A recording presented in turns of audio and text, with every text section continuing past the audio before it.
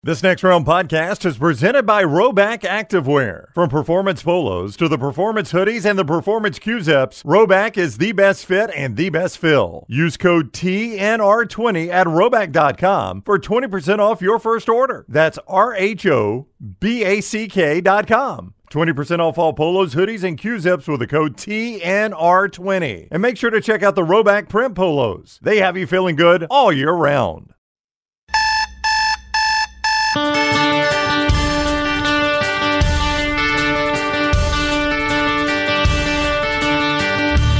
It's time to wake up Monday morning live. Tom Luganbill. I'm just Jim Dunaway as we get going today.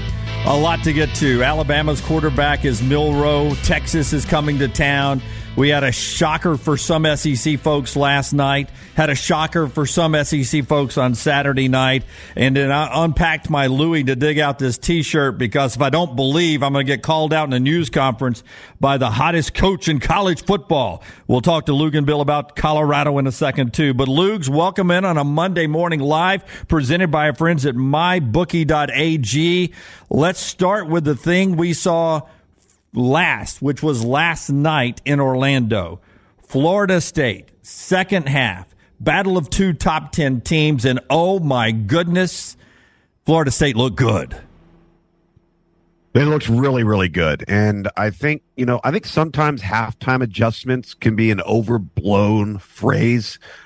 Sometimes you come out and it's just about executing and not making the mistakes you made in the first half. But then there's other times where you kind of do change things around. And I thought when Florida State started to get into more two-back stuff and started running Jordan Travis, that was when they started creating a ton of problems. And I think the one thing that stands out to me, maybe more so than anything else, was Florida State was way more physical than LSU.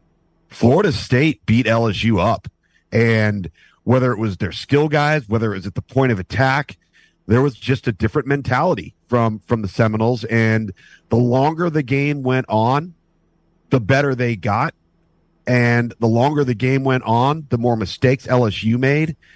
And I said on my Sunday show on SiriusXM, I said, we can't, if you're LSU, have Jaden Daniels regress like he did from his freshman to his sophomore to his junior year at Arizona State. He was really good as a freshman, and then he regressed. And then I'm watching him last night. I'm going, he looks like Jaden Daniels as a sophomore at Arizona State. So there's a lot of work to be done for LSU. Obviously, far from a season-ending loss in terms of what's to come, but credit Florida State. It was impressive. Yeah, Ohio State lost in Week 2 in 2014. Alabama lost in Week 13 in 2017. Both those teams in the playoff era went on to win a national championship. So it's not over for LSU. But you talk about physical. I think they may have a problem at the corners. All the portal success we saw in Boulder and other places, there was some mismatches in just how physical and how big the Florida State receivers were against those corners. And House kept leaving them out on an island one-on-one, and it was challenging. But they didn't live up to the billing of what I think Brian Kelly thought he had. Yeah, they certainly there were some mismatches, and I don't even think it was just on the outside. I think with Jaheim Bell, and even when they put Johnny Wilson on the inside, you have such an athletic mismatch between the hashes and between the numbers, and that was exposed as well. And where Jordan Travis, I thought, did a really nice job is the few times we saw LSU just sit back and keep their eyes forward, play some zone, change it up a little bit. Jordan Travis was very decisive, and they did a great job of just running to open space, sitting down. A great example of that was on the first drive, the throw right off to the right hash, and they just threw a little option route, just sat down in the open hole, and Jordan Travis got back, got the ball out of his hand, boom, they're off and running. But it was one of those scenarios in the passing game for me where it was, where do we want to go with the ball because we have more than one option? Yeah. Like that's how glaring at times it was to me. Keon Coleman out of the portal to Florida State. I remember a lot of teams wanted this guy, and he chose Florida State, and Florida State chose him. However it works coming out of the portal. What a difference maker this guy was last night. When you put him out there with Johnny Wilson as well, you talk about the weapons. They had a guy running the ball that was back. They had Wilson back on the edge. They have Travis pulling the trigger. And then you add Keon Coleman in the mix, and he was better than advertised, right?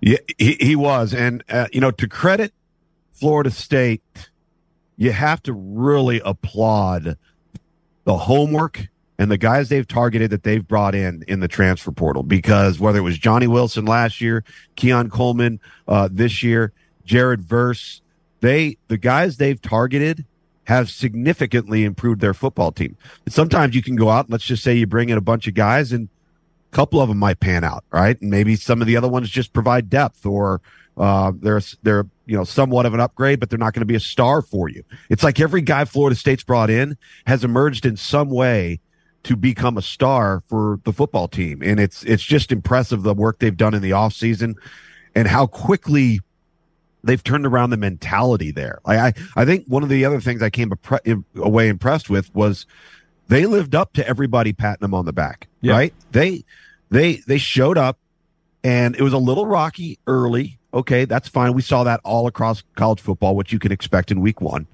But they just got better and better and better and answered the toll. I mean, some teams would have been caught up in that. Some teams who maybe haven't had that type of adulation and praise heaped upon them regularly would have maybe folded or not risen to the occasion. Florida State was anything but.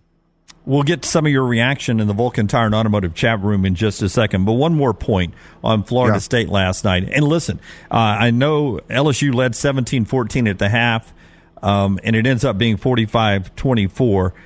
So I don't think LSU's season's in the trash yet, right? We're not going to overreact there. This is all praise on Florida State from me. You coached the game. You played the game at a high level. You've covered it for ESPN for over a decade. Fourth down. No, 2 decades. 2 decades. God, we're getting old. Fourth down and 2 on the LSU 42. It's 17-17, and Mike Norvell goes for it without blinking an eye. He had a great play call, I thought. His whole night was great play calls. What do you think of that decision there? And I assume you're like just about everyone else. That was maybe the turning point in the game. It was the turning point. Did you say plus 42? Yeah, they were on the LSU 42-yard line. Correct. Yeah. And that has kind of become the zone the last couple of years. When we prepare for games and we're sitting down and we're talking with coaches and maybe a decade ago, you never asked a coach in a meeting, well, what becomes 4 down territory for you? And now you do, and it becomes a real conversation. And these coaches have studied these areas of the field. And they've realized what the percentages are over time of making a field goal of that length, punting and then getting a 3 and out, or going for it on offense. And they're starting to realize that the percentages weigh in their favor. So the area of the field is critical. And you'll talk to guys, say between some it's between the 50 and the 40, other it's between like the 45 and the 38. And they're running the numbers, and they've got all of the metrics and the data to back it up. So if that's what their background and their research tells them, that's why there's no flinch. There doesn't need to be. They just know when we get into this spot, we are playing with 4 downs. Yep. And play caller as a head coach worked out great last night for Florida State. For all you Noles who have been out in the wilderness since Alabama beat you to open up the 2017 season. Welcome back to the conversation for a college football playoff. Great start for them, 45-24. Reaction in the Vulcan Tire and Automotive chat room. Losing like that is never a good sign, Jimmy, talking about LSU for the rest of the season. Brett, great truck driver who's working on Labor Day, out and about today. BK has to deal with an entitled feeling team for once after last year's surprising win of the SEC West.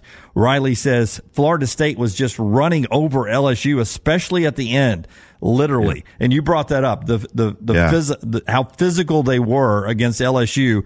We portray this, we paint this image in the media and down south. I'm probably, the flag waver more of the SEC than anything, that we play a more physical style. We are the best at everything. And it was not a great weekend for the SEC. 3 high profile games.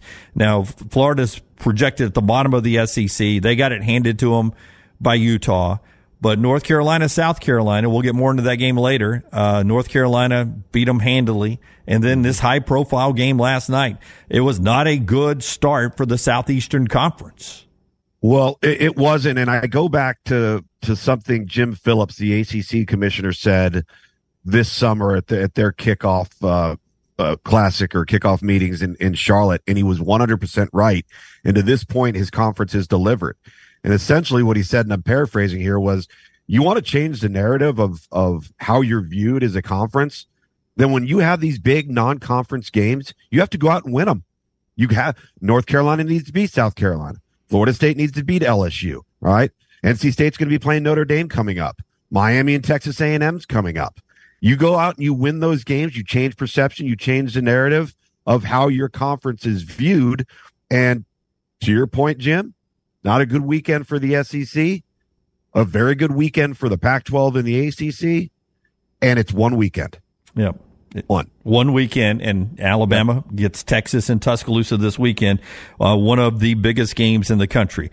Question of the morning brought to you by our friends at Slice, and then we'll get to Colorado, then to Alabama, Auburn, and everything else going on in college football. Our friends at Slice, 4 great locations, the newest one in Crestline, the OG right there in the Lakeview area, Montevallo, and also in Vestavia. Vestavia one's mine. Great pizza.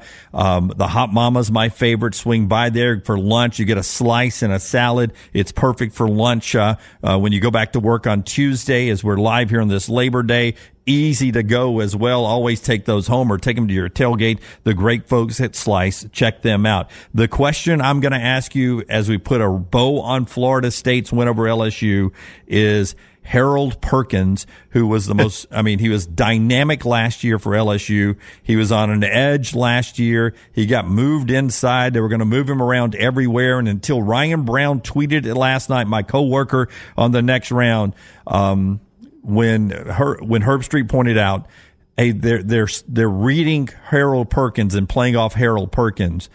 That was the first time, and that was deep into the second half. That was the first time I'd heard Harold Perkins. I'd forgot about Harold Perkins. Yeah. Is there a chance before they play their next meaningful game, LSU redesigns it and gets Harold Perkins back to the edge? Well, what Herbie was referencing there is sometimes when there's a player that you can't account for or that you can't block, you don't block him. You put him in a conflict of assignment where he can't be right. So when they were going at him in the sense of not attacking him, not trying to run at him, none of that, they're actually using him, all right, as the guy that they're playing off of. And it neutralizes what is otherwise one of the most disruptive players that we saw, at least at the end of last year and coming into this game in college football on the defensive side of the ball. But, you know, this is often, I remember this being done with the Bosa brothers at Ohio State too. It's like, we can't block that guy, right? So let's zone read him. Let's not block him. Let's force him to either commit to one thing or the other and make him wrong every time. And that's where Florida State got really smart and then realized instead of having to contend with this guy, let's put him in a position where he can't win. Yeah. Real quickly, did teams do that to Will Anderson a little bit last year? Oh, there's no question. I'm sure some teams did. And you can't do it on a regular basis because obviously it's going to be a part of the game plan, but it can be something that can be very frustrating for that player, right? Because he wants to come off the ball and do what he does, but then he's going to realize real quickly that he should be getting blocked and he's not. And now somebody's putting him in a position where he's going to have to choose. And that can be demoralizing as well. MyBookie.ag brings you Monday Morning Live. He's Tom Luganbill. I'm Jim Dunaway. This is our Week 2 episode. We're live on a Labor Day, and it was the most entertaining game on Saturday. And obviously, we talked a lot about Colorado going into the season. And you had some comments. I did not think they would compete for a bowl game this year. Maybe a bowl game in year 2, maybe in year 4, they would have a roster and a team for Deion Sanders in Boulder because that program was so far down. Maybe then they can start having a conversation about competing for eventually a Big 12 championship when they get to the Big 12. But in one outing, 3 stars on that roster that you said last week, they had a quarterback. They had a corner and receiver, and they had a running back. You mentioned those 3 stars, But those 3 stars were amazing. The rest of that roster stepped up better than expected in week 1 as Colorado goes in and beats number 17 TCU in a entertaining football game. Certainly on the offensive side of the ball. Yes, absolutely. They have, I think, a handful of elite players that they can get into space and create a lot of problems. We all saw that. Okay. What I came away so impressed with was offensive coordinator Sean Lewis and the game plan, not just around Shedeur Sanders, but how they worked so tirelessly to spread the field horizontally and get the ball hands and into the hands of a Dylan Edwards, into the hands of a Travis Hunter, and 2 or 3 others that they had. We have 4 receivers, each have 100 yards in receiving. And it was a sight to behold. And I went right on the internet, went right on Twitter. I said, all right, let me have it. I deserve it. I own it. And I do own it. And I poorly phrased my comments last week. I'm not backtracking from them. I said it. All right. And I was, really at the heart of my comments referencing depth, not 10 or 12 guys, but the other 70. Okay. That I still don't know if we truly know about. What we do know is that, and what I realized real quickly was they have enough skill to cause problems, particularly in the Pac-12, because clearly they can score, right? They can move the ball and they can score. And in doing so, they're likely going to be able, if they can sustain drives, and sometimes it's great to have big explosive plays, which they had, but the defense is also going to need for them to sustain some drives. It was, in my opinion, the most exciting game of the weekend, and it revealed a lot. I'm very curious as you look at, because I don't think in this discussion, Jim, I don't know if, assessing TCU this wasn't about TCU. This is about what Colorado did. I mean, it really was. And I know TCU didn't go out and play their best. That's fine. All right. But Colorado made more plays and fewer mistakes. All right. And at the end of the day, they played better football. All right. They had better quarterback play. And I think that in fairness, because this is the question now you have to start asking yourself going forward, right? Because it's a long season, right? And Deion Sanders and his staff know that. It's a long season. How do you manage Travis Hunter's reps, right? 129 plays. There will be a lot of people that will say that's not sustainable. Like, he's going to get hurt. Maybe he will, maybe he won't. But I'll say this. Forget the 129 plays. It was over 100 degrees on that field. Can you imagine the cardiovascular condition that kid must be in? Oh, I mean, it was remarkable. It was remarkable, right? So you got to be cautious, I think, about that.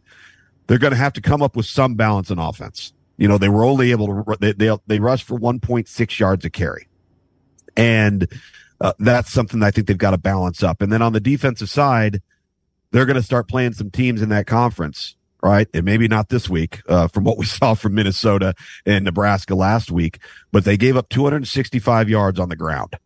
Last year, they averaged giving up 245 yards a game. So this is just one game, but it's an area that's going to have to be addressed.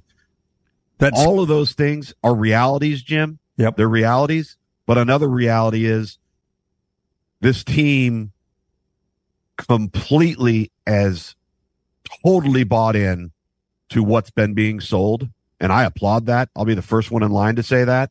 And I was really happy for their kids. I was happy for their program because it's been 18 years with 2 winning seasons and 1 win of a bowl game. That's a long drought, man. Yeah. It reminded me of watching, the Pete Carroll USC team that had so many stars on it. Shedeur Sanders with a school record 510 yards, 4 touchdowns, 38 of 47 there. Dylan Edwards, who you rated tremendously on your ESPN 300. Yeah. Dude, his stop and go speed just blew TCU's defender's mind. It was amazing. His 0 to 60s, fantastic. And, all of those guys, Shedeur, Travis, and Dylan, all of them were Under Armour All-Americans that we had invited and targeted and brought down and played in the game with us. And so you knew going in who those guys were going to be, right? I think the two guys that came in and transferred in from USF clearly were an upgrade. All right. They did a nice job. So again, the skill to get in space for this offense is there.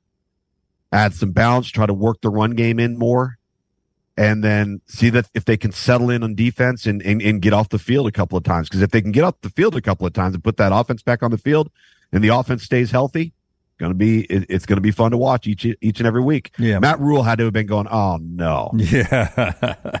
Right. Yeah. I'll tell you, one more thing before we move on from Colorado here. On Travis Hunter, not only was he on the field, Luke, so, I've lived to some guys who played both ways in my lifetime, and, they would occasionally play an offensive play or occasionally play a defensive play or return a kick, do this, do that.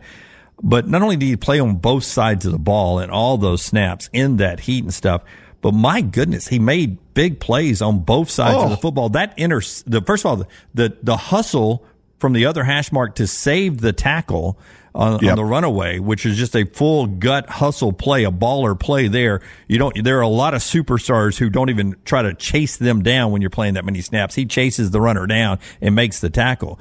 But the interception that he made, we talked about the fourth down play in the Florida State game, maybe the game changer. To me, that was the game changer. That's what gave Colorado the boost to win the game. That interception where I think Joel Klatt's mouth is still open, that he was surprised because he said, as a quarterback, I throw that pass 100 out of 100 times. He is open, and Travis makes that interception.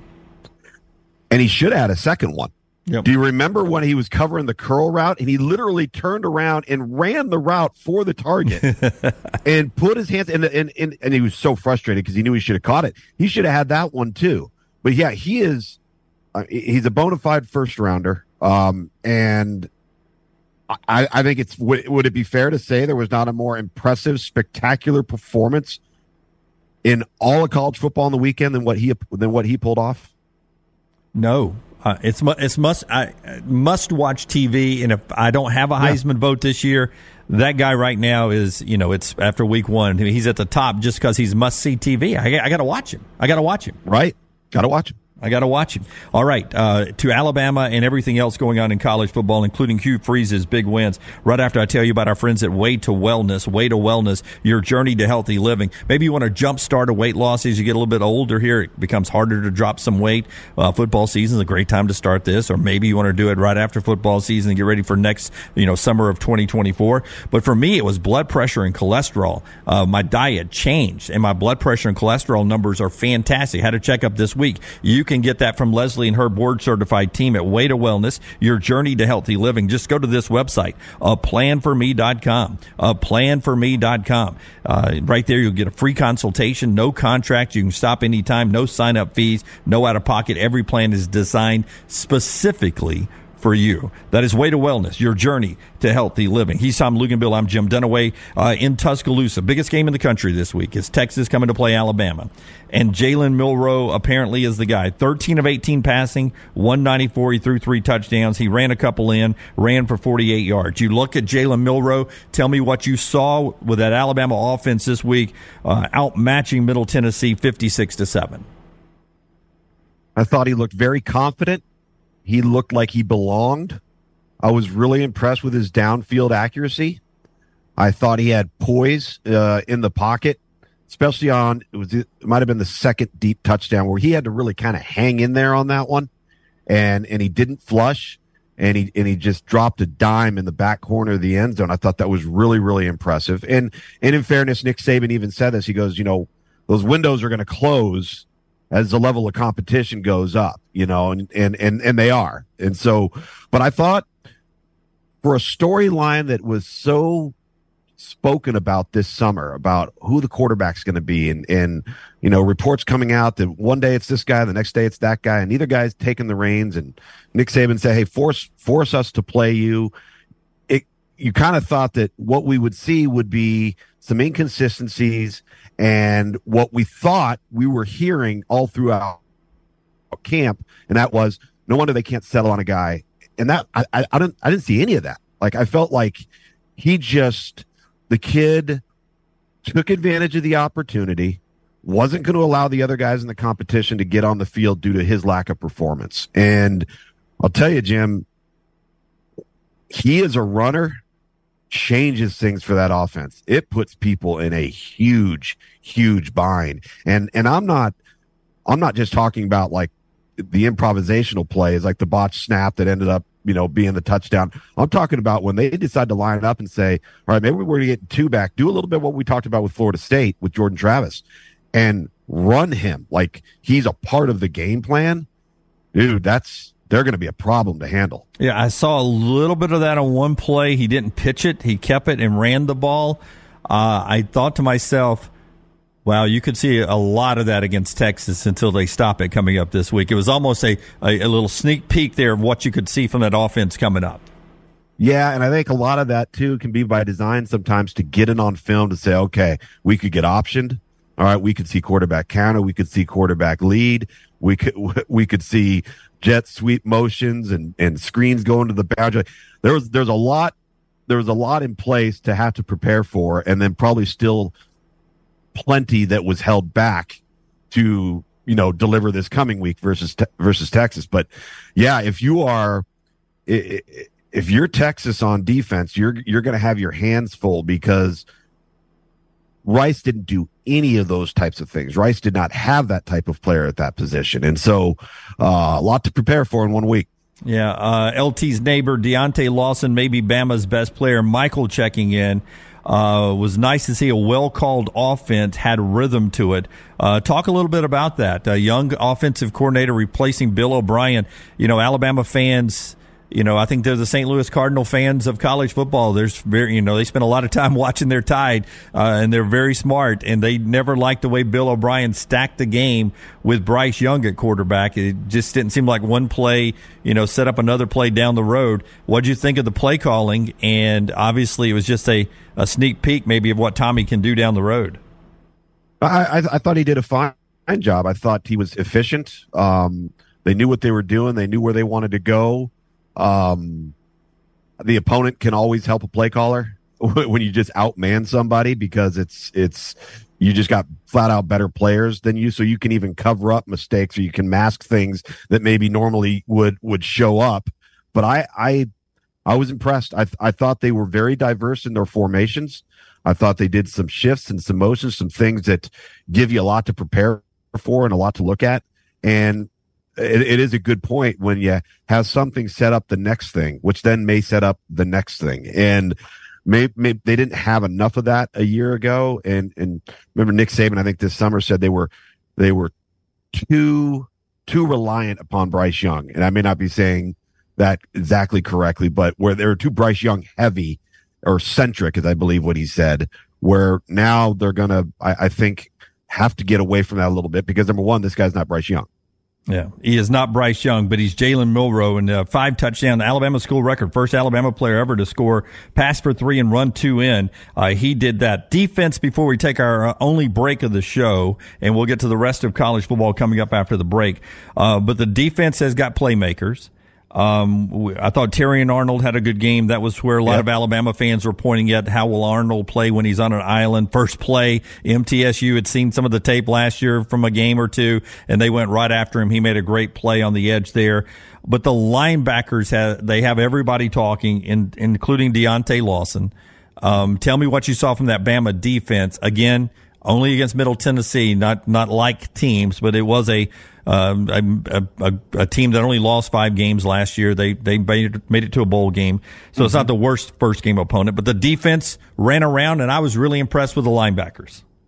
Yeah, and I think coming in, you knew the linebackers, that's where the strength was going to be. And it's a little reminiscent of some of those teams that had like a Tim Williams, Rashaan Evans type of guy where the linebackers were essentially pass rushers, right? They're just playing off the ball.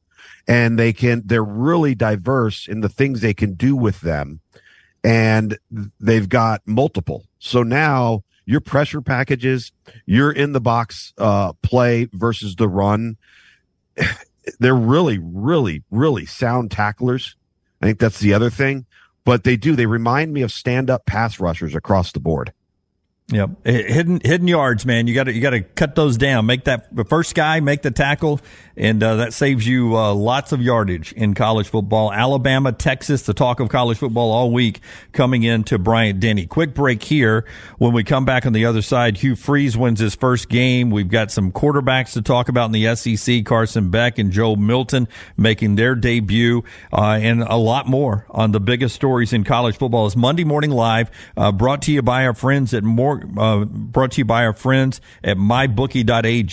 MyBookie.ag, title sponsor of our show here. Also by our friends at GutterCap, a patented aluminum cover system that fits over most existing gutters to keep out debris and eliminate gutter cleaning, backed with a lifetime warranty as well. Almost 20 years of service record right here in Birmingham. Stay off that dangerous ladder forever. 45% off your retail price right now if you go to guttercapbirmingham.com. Guttercapbirmingham.com. Call our good friend Chris Stewart as well. That phone number is 205-823-2212. Guttercapbirmingham.com. This is Monday Morning Live.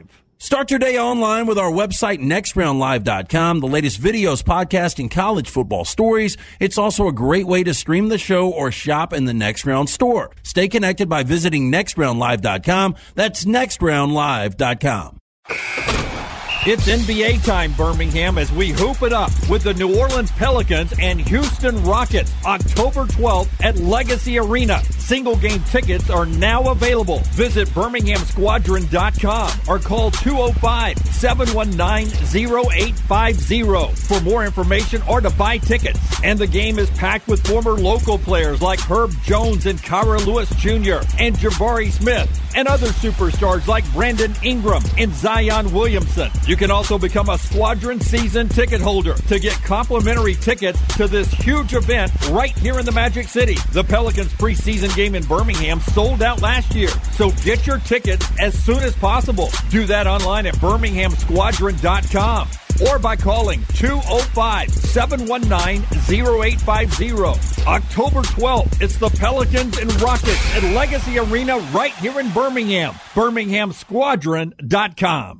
We've partnered with Who Is Coffee to create the Next Round Blend. Available in light, medium, and dark roast. 100% Arabica beans. Specialty coffee roasted on demand. Available in whole bean or ground for drip pods. Espresso and coarse ground for French press. Go to nextround.store to get a link to pre-order today. Everyone that pre-orders will be entered to win a prize pack with coffees, shirts, hats, and tumblers. Nextround.store for the Next Round Blend. Hey, Lance Taylor from the Next Round. You've heard me for years talk about our friends at Bromberg's Jewelers, and we welcome you to stop by and see that great customer service at the Mountain Brook and Summit locations. But we'd also love for you to check out their new online shop. They've got plenty to choose from. Great gifts, big and small. Available online, they've got David Yurman, Tudor watches, select diamond and gemstone jewelry, William Henry, seasonal and favorite giftware items and baby gifts as well. They've even got an online sale section. For more information, Brombergs.com. Hey, Lance Taylor from the Next Round to tell you about our friends at GutterCap. GutterCap's that patented aluminum cover system that fits over most existing gutters to keep out debris and eliminate that gutter cleaning. It's backed with a lifetime warranty, almost 20-year service record right here in Birmingham. Stay off that dangerous ladder forever. 45% off the retail price now if you call GutterCapBirmingham.com. Call my good friend Chris Stewart now, 205-823-2212. Cap it, don't snap it. It's GutterCap. The wait is over. Tonali has arrived. Beautifully distinctive Italian styling and performance. Come test drive the all-new 2024 Alfa Romeo Tonali plug-in hybrid at Alfa Romeo of Birmingham. The all-new Tonali offers best-in-class horsepower and torque, fastest 0 to 60 times in its class, plus best-in-class range with full electric charge. And best of all, qualified Tonali leasees are eligible for up to $7,500 EV tax credit factored into your lease. Hurry down to Alfa Romeo of Birmingham and experience the all-new Tonali.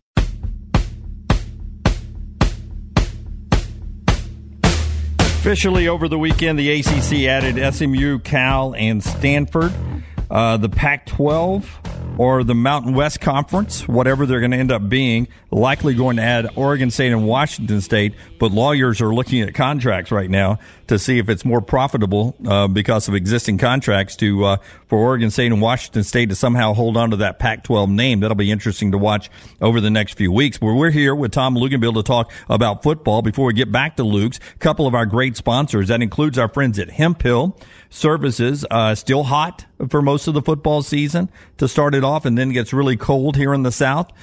Either way, for your plumbing, cooling, and heating needs, trust the name Birmingham's trusted since 1954. That's Hemphill Services, 205-229-2090. 229-2090, Hemphill Services, or you can just look them up online right there. And for our friends at Blakely's Bouquets, hey, always a reason to send flowers, right? There's 1,000 of them out there. Maybe you just want to send them to coaches like Hugh Freeze and Deion Sanders for getting wins on their debut at their new schools. Order online at Blakely'sBouquets.com, Blakely'sBouquets.com, or over the phone, 205-579-4900. That's 579-4900, or in person at the full service flower shop on Oxmoor Road. That's Blakely's Bouquet, Blakely'sBouquets.com. Tom Luginbill back with us. Let's go to Auburn first, Tom. As we roll to the top of the hour here, Monday morning live on this Labor Day. Atmosphere was great.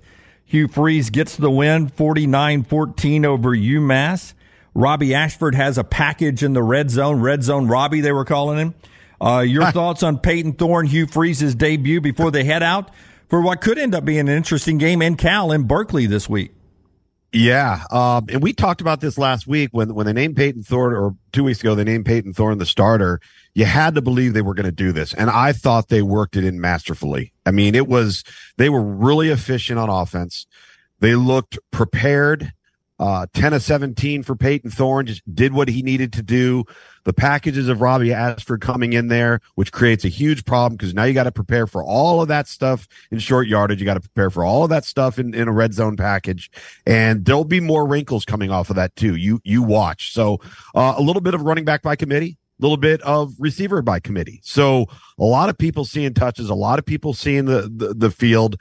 And I'm going to be interested to see, like, if they're household names that start to emerge, right? Who's going to be somebody that becomes like the go-to guy? Because that was one of the mysteries, I think, a little bit coming into the season with them is all right, well, how are all the pieces of the puzzle going to fit together? You knew the quarterback play was probably going to be stable because that guy's coached good quarterback play everywhere he's been. And you're right. What Cal did to North Texas was awfully shocking. Yes. And they did it with their backup quarterback. So I'm intrigued to see how that plays out. Generally, and I've been there several times, that's not an overly hostile environment to have to play in. But they're obviously, Cal coming off of last year, changed their offensive coordinator, have made a complete taken a different approach offensively, looked really good against North Texas. Yeah, if you Auburn fans don't know, Cal beat North Texas with 58 points in that game. Jalen Ott, 188 rushing yards. If you don't know who their new offensive coordinator is, it's Jake Spavital, who was the head coach at Texas State, who upset Baylor over the weekend. So Spavital can coach offensive football, but his old school brought in 51 portal players and pulled the upset of the weekend, Texas State over Baylor. So that's who Auburn has next, late night out in Berkeley, but a good first game for the Auburn Tigers. I really love Justin Rogers' push in the middle for that defense. Elsewhere around the SEC, Luke, you had a couple of debuts at quarterbacks. Georgia is being judged by Georgia standards now. The same way Alabama was being judged by Alabama standards for so long and probably still are. So when you're up at the half against Tennessee Martin, and it's only 17-0, when it's 10-0 late in the second quarter, you hear rumbling in the stands. Oh no, Carson Beck. First of all, you try not to overreact. In these sort of tune-up games in this situation. They didn't have to be ready in week one. There's a plan for Kirby Smart, but it was a slow start for Carson Beck's time replacing Stetson Bennett. And didn't we kind of see this against, what was it, Kent State or Akron or whatever it was last year, the year before? Seems like it. And it was What's that? It seems like it was 2 years ago. Yeah. Yeah. And it was a little bit of a similar feel. Now, I thought the second half, Georgia looked fantastic. I thought that they really got into rhythm, and not just Carson Beck, but Brock Vandagriff too. Every single, the standard is so high for them now that if they don't go out and it's not 48-0 at halftime, then they've done something wrong, right? It's not good enough, or what's wrong, or, oh, we're missing this area. We don't have this. Oh no. It's sometimes getting to 47 or getting to 52 happens over the course of 4 quarters, and that's okay. Yeah, I've watched a lot of these type games in my life, and I try to just make sure nobody major gets hurt. And you don't drop a Louisiana Monroe. You get out and you learn from it. You improve. You play a lot of players, and you move on to the next game. No doubt. Yeah, and that's the way I felt about Georgia. Tennessee was a better named opponent, Virginia. But I don't know how good Virginia is going to end up being. It was just good to see them playing football after the tragedy in the offseason. But Joe Milton was the focus of this Tennessee team and the new receivers. He threw for 2. He ran for 2. Joe Milton's debut. Your thoughts on him, Tom? Kind of did what I've expected and what we've seen from him, right? He had the big deep ball dropped, which was a shame because it was a beautiful throw. Oh. But then he'll also miss open guys, which is what he's done really throughout his career. So I thought it was a good start, not an elite start. I don't think Virginia is going to be very good. I came away really impressed with Tennessee defensively up front. I don't know how good Virginia is up front on that day. They did not look overly prepared and looked outmatched. But Tennessee was flying around. I thought they played a pretty good game the longer the game went on. But It'll be interesting to see with Joe Milton. It's kind of similar to DJ Uiagalelei the last 2 years. And by the way, he played really good yesterday for Oregon State, where you'll see an open guy and he knows to throw it there, but there's no change in delivery. Like there's not a lot of nuance. Everything's a fastball, and then you'll miss or he'll be high, and some of those things. I think he's got to try and settle that down a little bit so he can be more consistent when guys are open. In our Vulcan Tire and Automotive chat room, Brandon, how about a shout out for Texas State? Just gave you one on that big win. Thatcher, Rocky Top, you'll always be. Tennessee checking in with us today. Jeremy, big Seminole fan. This Noel is very happy with the start of the season. Still lots of room to improve. That was the takeaway. Norvell afterwards. He says there's a lot this team can get better at. Sure. Florida State's a contender for the playoffs to get back into the conversation. That's, you'll keep up with this. The committee will as we move throughout the year. Best win so far belongs to Florida State. Yeah, and what the committee also does, though, and you referenced it because they did this distinctly in 2014 with Ohio State, was they value week-to-week improvement. They may see you as a team 1 week, but then they're going to look at what you are currently, and they do place stock into that. And that's why it's important for LSU to get back on track. And the big win for Florida State, obviously, it's a great jumping off point. And then they got to go out and continue to take care of business, because it looks like North Carolina's improved on defense fairly significantly. We know what they are on offense. We'll see Clemson tonight in the game that I have against Duke. So still a lot. That's the thing, I think, and I know everybody likes to overreact or make knee-jerk reactions, but it's 1 week. It is one game, and it is a long, long season, and so many different things, good and bad, will take place during this season, things that we will not see coming. Cannot wait to see you and Clemson and Duke to wrap up what has been a great week 1 of college football. Not a great slate, but it has had some big moments. We'll get to everything else we've seen coming up as we roll on here. Charleston wants to ask you, and I'll give you a second to think about it. If you're Brian Kelly, you got Grambling this week at home, and then a couple of tricky SEC games before September is over with. Well, how do you get LSU back on track? I'll ask Coach Luganbill that question right after I tell you about our friends at MyBookie, our title sponsor for Monday Morning Live. As a bettor, you demand perfection, and MyBookie delivers. NFL, college football, and the brand new cash out system gives you options to bet and win all season long. First 2 legs of your parlay hit, Cash out early and use the funds on another bet or let it ride for the chance at a bigger payday. Join the MyBookie family for the entire season, filled with odds boost, free bets, and super contests. This season has MyBookie a no-string attached cash bonus that lets you deposit and withdraw quick using the promo code NEXTROUND. That's next round on a deposit of $50 or more, and you can receive up to $200 in cash instantly to your MyBookie account. Bet your deposit amount once, and you're ready to cash out at any time again. That's promo code NEXTROUND to claim your cash deposit bonus. You can bet anything, anytime, anywhere with MyBookie, mybookie.ag. Okay, Charles's question for you from the chat room. You're Brian Kelly. He was very critical last night. He says we were not the team I thought we were going to be. And that's his history back at Notre Dame. He can be critical of his team, his locker room. Oh yeah. How do you pick up the pieces, Grambling this week, and then a couple of tricky SEC games in September? You don't panic. I think that's the thing. They got to preach consistency, preach the principles and the foundation by which they've prepped every day, prepped every week, what they do day in and day out. That can't change. You can't make wholesale changes. You can't freak out and lose it. Stay the course. And then I think something that stood out to me last night in that game, particularly in the passing game, because Jaden Daniels threw for 347 yards, but did not have a good completion percentage. They weren't overly efficient. And if you notice, there were an awful lot of times where Jaden Daniels and Malik Neighbors and others were not on the same page, whether it was the read, whether it was the route, whether it was the ball placement.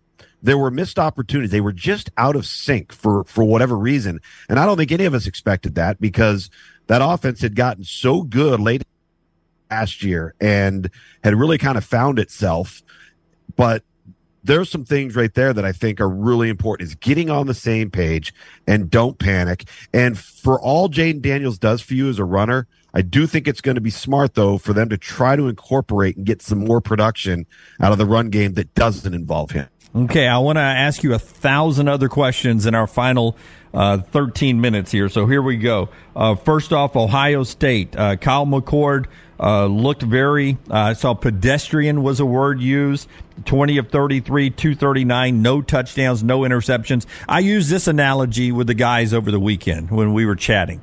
I said, and they have these driving experiences where you are in Charlotte, where you make your home at Talladega as well, where they'll put you in a race car, and some people can get out and drive on the track at the same speed or close to it as the NASCAR drivers. And then there's people like me. The car's built to go 190, and I get out there and I go 110, and it looks slow. Kyle McCord has a race car with those receivers and running backs, and he was driving at 110, it looked like. May not be his fault, but that was my fan eyes watching that game. Yeah, well, of all of the new quarterbacks that we've discussed coming into this season, whether it was who was going to be Alabama's quarterback, whether it was who was going to be at Georgia, Kyle McCord and Devin Brown at Ohio State, the Ohio State group was the one group that looked tentative and unsure. They did not have a lot of juice. So I didn't see a lot of energy. And Indiana came to play, at least on defense. And I thought Ohio State was fantastic on defense. I think they're going to be a really good team too. But there was just something missing. And I don't quite know where to put my finger on it. I did think that they were a much better team coming out in the second half. I did believe that they got more effective and productive on offense. But I wouldn't be surprised if we continue to see them kind of figure it out with both of those guys, and when they got Notre Dame, coming up in a couple of weeks. Yep. So they've got an opportunity. Youngstown is this week. So they have an opportunity to continue to see who does it. And I keep going back to Ryan Day saying in August when he would poll his coaching staff, and it was right down the middle. Half the staff said we should go with Kyle. The other half staff, we should go with Devin. And maybe they just have a situation where they're both just kind of the same and one's not emerging. But I didn't feel when I was watching them like I felt watching Alabama or Peyton Thorne or Carson Beck and Brock Vandagriff. I didn't have that same feel coming away from it. Bo Nix and Oregon, they put up 57 points while Bo was in the game. They score 80, the first FBS team to score 80-plus since 2015. Portland State is Portland State. They've got an interesting game at Texas Tech this week, a team that lost in Laramie to Craig Bowles' Wyoming team. I was already circling that game. It was going to be fun. It's still dangerous for Oregon, though, isn't it? Well, it becomes more dangerous, right? Because now Texas Tech is backed into a corner. Right? They're playing at home. Their quarterback used to play at Oregon. And it's a dynamic that Joey McGuire's got to get the thing turned around quickly, but he's going to have a bunch of angry Red Raiders, right? So it's a little bit going into a little bit of a hornet's nest if you're Oregon. But yeah, Oregon, I mean, if you want to talk about a group that won the weekend, it's the Pac-12. I mean, the Pac-12 ultimately won the weekend in terms of what they went out and did. Quarterback play was as advertised, and we're counting Colorado in that now, obviously, too, right? So the Pac-12 won the weekend. The one team we haven't touched on that I think, Jim, we need to, because I know the opponent was New Mexico, but Texas A&M looked really good. Yep. Connor Wigman looked really, really good. The attempts downfield, the approach offensively, spreading people thin horizontally. It looked to me, just from somebody sitting back watching, it looked to me like Bobby Petrino was running that offense. Yeah, Texas A&M Miami down in Miami this weekend, 2:30 on ABC. Do you have your assignments yet for next week? You know where you're going yet? I do. I have Ole Miss at Tulane, which I think is going to be really intriguing. It's actually one of the few, I think, maybe 2 or 3 matchups of the whole weekend that have 2 ranked teams going against each other. That's right. Ole Miss and Tulane. Tulane got the big win over South Alabama when everyone was projecting a South Alabama upset. Didn't happen. How well? Do you see the quarterback play for both teams? Yes. I mean, I think they're 2 incompletions or 3 between Jackson Dart and Michael Pratt. I think that's going to be a lot of fun. I was kind of surprised, and I know it was Mercer, but I was a little surprised that there wasn't more production in the run game from Ole Miss. I thought we might see 150, 170 yards from Quinshon Judkins, but instead the focus may have just been on getting Jackson Dart rolling, and they did that, because I think what Lane Kiffin wanted to see was, I know he's talented, but he can't keep making these mental errors that have been killing us, and that kid went out and played lights out. If you put Shedeur Sanders and Travis Hunter into the Heisman conversation now, with Caleb Williams, another big game, Michael Penix with Washington, 56-19 over a Boise team. I thought that was a potential upset. 29 of 40 for 450 yards, 5 touchdowns, no interceptions. Penix looked good there. Cam Ward looked fantastic for Washington State. And here comes Dante Moore. He wasn't named the starter, but he came in to save the game in the win over Coastal, 27-13. That Pac-12, 13-0 to start the season here. The Pac-12 still unbeaten. A little tip of the cap from the Southland to the Pac-12, because some of those were big wins. Colorado over a ranked team, Utah over an SEC team. Some of those were nice wins. Well, look at what Oregon State did on the road to San Jose State, when you remember what San Jose State put on the field against SC and battled and competed. And so, I just think that the league was really sharp. They were as advertised. I mean, Utah had 8 starters out, Jim, and they are really good. I mean, and that stood out to me as much as anything in that league, is that they're going to be a problem. And Penn State had a big win over West Virginia. Drew Aller getting the start. I thought the moment didn't look too big for him either. Not at all. And he's got really good players. They've got NFL players all around him. At least 2 tight ends, a wide out, 2 running backs, an offensive tackle, and then on the other side of the ball at all 3 levels. This is the best team James Franklin has had. And that's big shoes to fill. Sean Clifford may not have Drew Aller's talent, but that guy played a lot of football and played it very, very efficiently. And Drew Aller came out and he played the way his talent should dictate. Okay. Our final sprint to the end here, our little 2-minute drill on our look ahead to games coming up this weekend. We've already talked a little about Texas and Alabama. It's brought to you by Simpio, and we started this project We called Simpio. They handled payroll. They handled HR. They did everything. We wanted to get a paycheck 2 weeks into this. We had it with our friends at Simpio. If you're starting a business or if you're not happy with your payroll or HR situation as a small business owner, our friends at Simpio will help you out. Check them out online, our friends at Simpio. Texas and Alabama. Quinn Ewers, Xavier Worthy and company coming to town. What does Alabama fans, give me one nugget real quickly. Alabama fans, if they could stop one thing, wave a magic wand and get one thing to happen, will it be pressure on Quinn Ewers again? Will it be great coverage on the great receivers they have out there? What do they need to get done this week to beat Texas? Stop the run and make Texas one-dimensional. Make the entire game about Quinn Ewers. It's a young running back group for Texas. One of them is a true freshman in Cedric Baxter, really, really good player. But there is no Roschon Johnson and there is no Bijan Robinson. I would really, if you're Alabama, the emphasis has to win on first and second down, make them one-dimensional, and get them in third and long. SMU with a win, Rhett Lashley looked pretty good there with a new quarterback on the road in Norman. SMU Oklahoma this weekend. Oklahoma, great debut there against Butch Jones and Arkansas State. What do you make of that game this week? Can Oklahoma, are they back? I think Oklahoma made such significant improvements in the transfer portal and and in the recruiting class with freshmen that are contributing, and they made a statement. And I think it was on purpose. They were embarrassed last year, and so I think they're vastly improved. Dylan Gabriel at quarterback better not let Jackson Arnold get the reins of that offense, because that freshman is going to be a special player when his time comes at Oklahoma. The question now becomes versus SMU. SMU can score. SMU is a well-coached offensive football team, so I would be careful with them. It certainly ain't Arkansas State, and Rhett Lashley will have his guys ready to play. I just don't know if they've got the type of depth, if the thing turns into a track meet, if they can just keep going back and forth. But we'll see, because I know they'll play good offensive football. And SMU defensively played well this week. We talked a little bit about Texas A&M, Miami already. Ole Miss and Tulane, we touched on that one. That'll be Lugs' game next week. Oregon and Texas Tech. Auburn and Cal, those are big games. So too Nebraska and Colorado, great broadcast, 11 a.m. on Fox. They get the prime show again.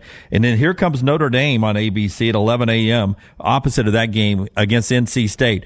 Final 15 seconds. Irish 2-0 as opposed to 0-2. They look a little different. Now they start to get tested a little bit.